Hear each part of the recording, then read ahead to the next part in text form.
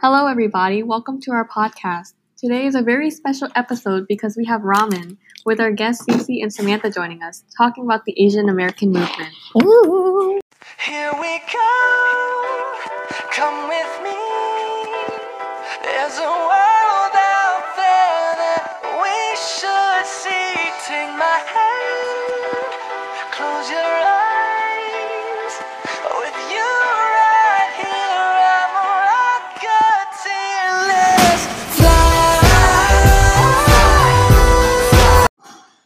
Okay, so before we really get into it, there's some background info that y'all really want to have in your head before the storytelling starts. First, the Asian American movement was a socio-political movement in which the widespread grassroots efforts of Asian Americans affected racial, political, and social change in the U.S. It reached its peak in the late 1960s to mid-1970s.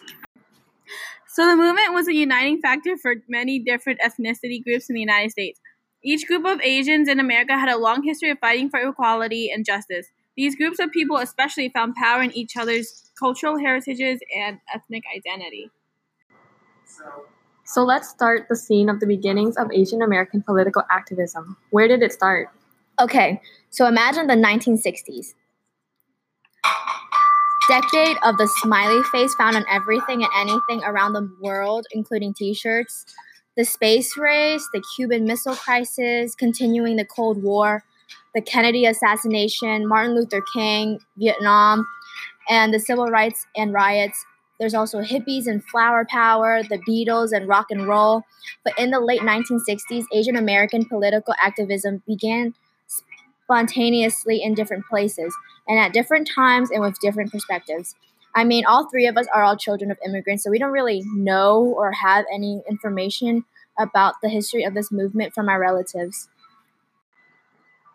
While on the West Coast, it began when community activists focused attention on the bad condition of San Francisco's Chinatown, and campus activists protested the absence of their historical experiences in colleges and university curriculum. From these demonstrations came a bunch of community-based organizations providing social services to the Asian ethnic communities and campus organizations that were needed. So now we have these riled up college students leading the Third World Liberation Front strikes of 1968-1969, which were the defining moment for Asian American movement. So in Cali, ethnic student groups formed in response to Eurocentric education and lack of diversity. The most famous ones were in San Francisco State College and UC Berkeley. There's also other organizations that were involved, like the AAPA, the Intercollegiate Chinese for Social Action, and the Filipino American Collegiate Endeavor. They came together to form the Asian contingent of the student-led strikes. Wait, hold on. You mentioned different groups that were involved with this. What group had the most impact on the Asian American movement? I think that the AAPA had the most. Well, the AAPA stands for the Asian American Political Alliance, and it was a political organization that started at UC Berkeley in 1968. Its goal was to unite all Americans under one identity to push for political and social action. It was formed by UC Berkeley students Yuji Ikioka and Emma G. Yeah, it's your average, typical civil rights group forming together. Well, they saw that students at the university were protesting as individuals, but there was a lack of unity in the way that they were protesting. They looked for people who had Asian last names and hoped that they were indeed Asian. They also invited everyone with an Asian last name to a meeting in their apartment where they discussed ideas for a potential group alliance.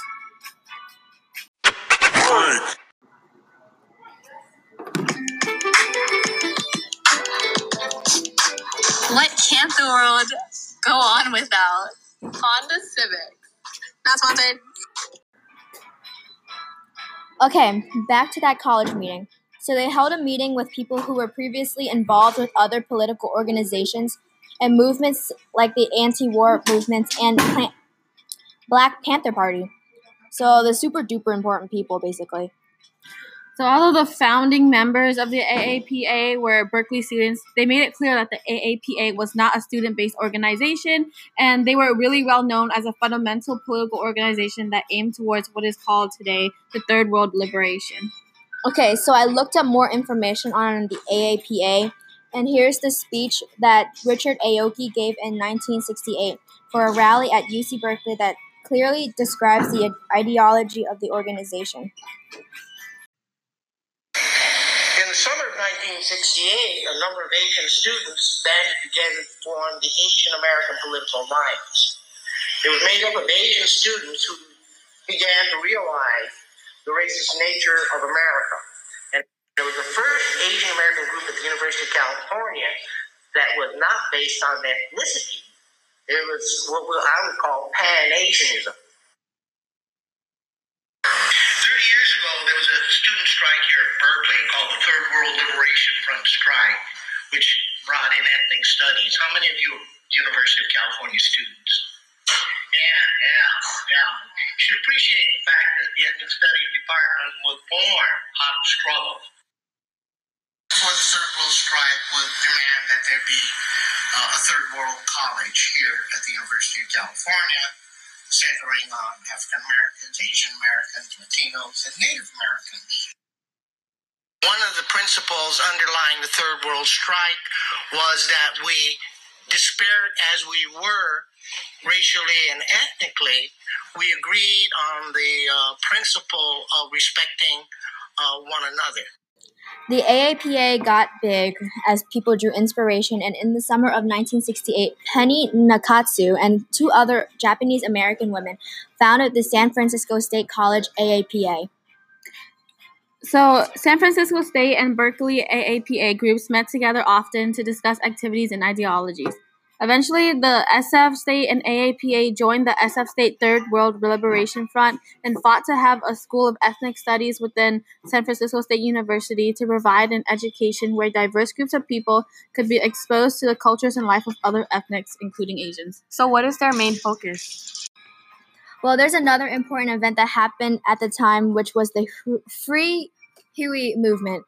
The AAPA coordinated events and demonstrations with the Black Panther Party and the Red Guards calling for justice for Newton Huey. The AAPA supported the Free Huey movement, which aimed to get at Huey Newton, the co-founder of the Black Panther Party, released from jail on the charges of killing a police officer. They used posters with Free Huey written in multiple languages, choosing to use other Asian languages to demonstrate that Asian Americans stood in support with Newton, since people of color should come together.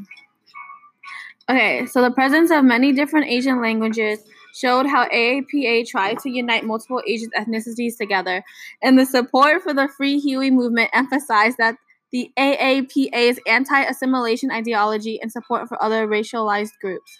Despite their successes in bringing inspiration to young Asian Americans and influencing other people of color, the end of the AAPA was just as ordinary as their beginning. Just like how they began their organization in 1968, a meeting was held and the AAPA decided to disband in 1969 after the successful Third World Liberation Front strike at UC Berkeley. That's why the AAPA was a major influence in inspiring both its own members and other Asian Americans across the United States to participate in political organization and fight for social change. So how did Asian citizens participate in politics, and how can they contribute to participate in American civic and political life? So after the AAPA disbanded, its members continued to participate in many Asian American organizations and causes. For example, some members decided to establish the Asian Community Center, which participated in the protests to save International Hotel. Also, the AAPA inspired other organizations like AAA and I War Queen. The SF State's AAPA's activism helped contribute to the founding of the School of Ethnic Studies at SF State, and that encouraged other colleges to follow them. So other AAPAs were created at many universities and locations across the U.S., including at Yale, Columbia, UCLA, and other places like New York and Hawaii. Some examples Asian citizens today can or continue to participate in American civic and political life is by voting, running for office, holding a public office, or even wearing a button.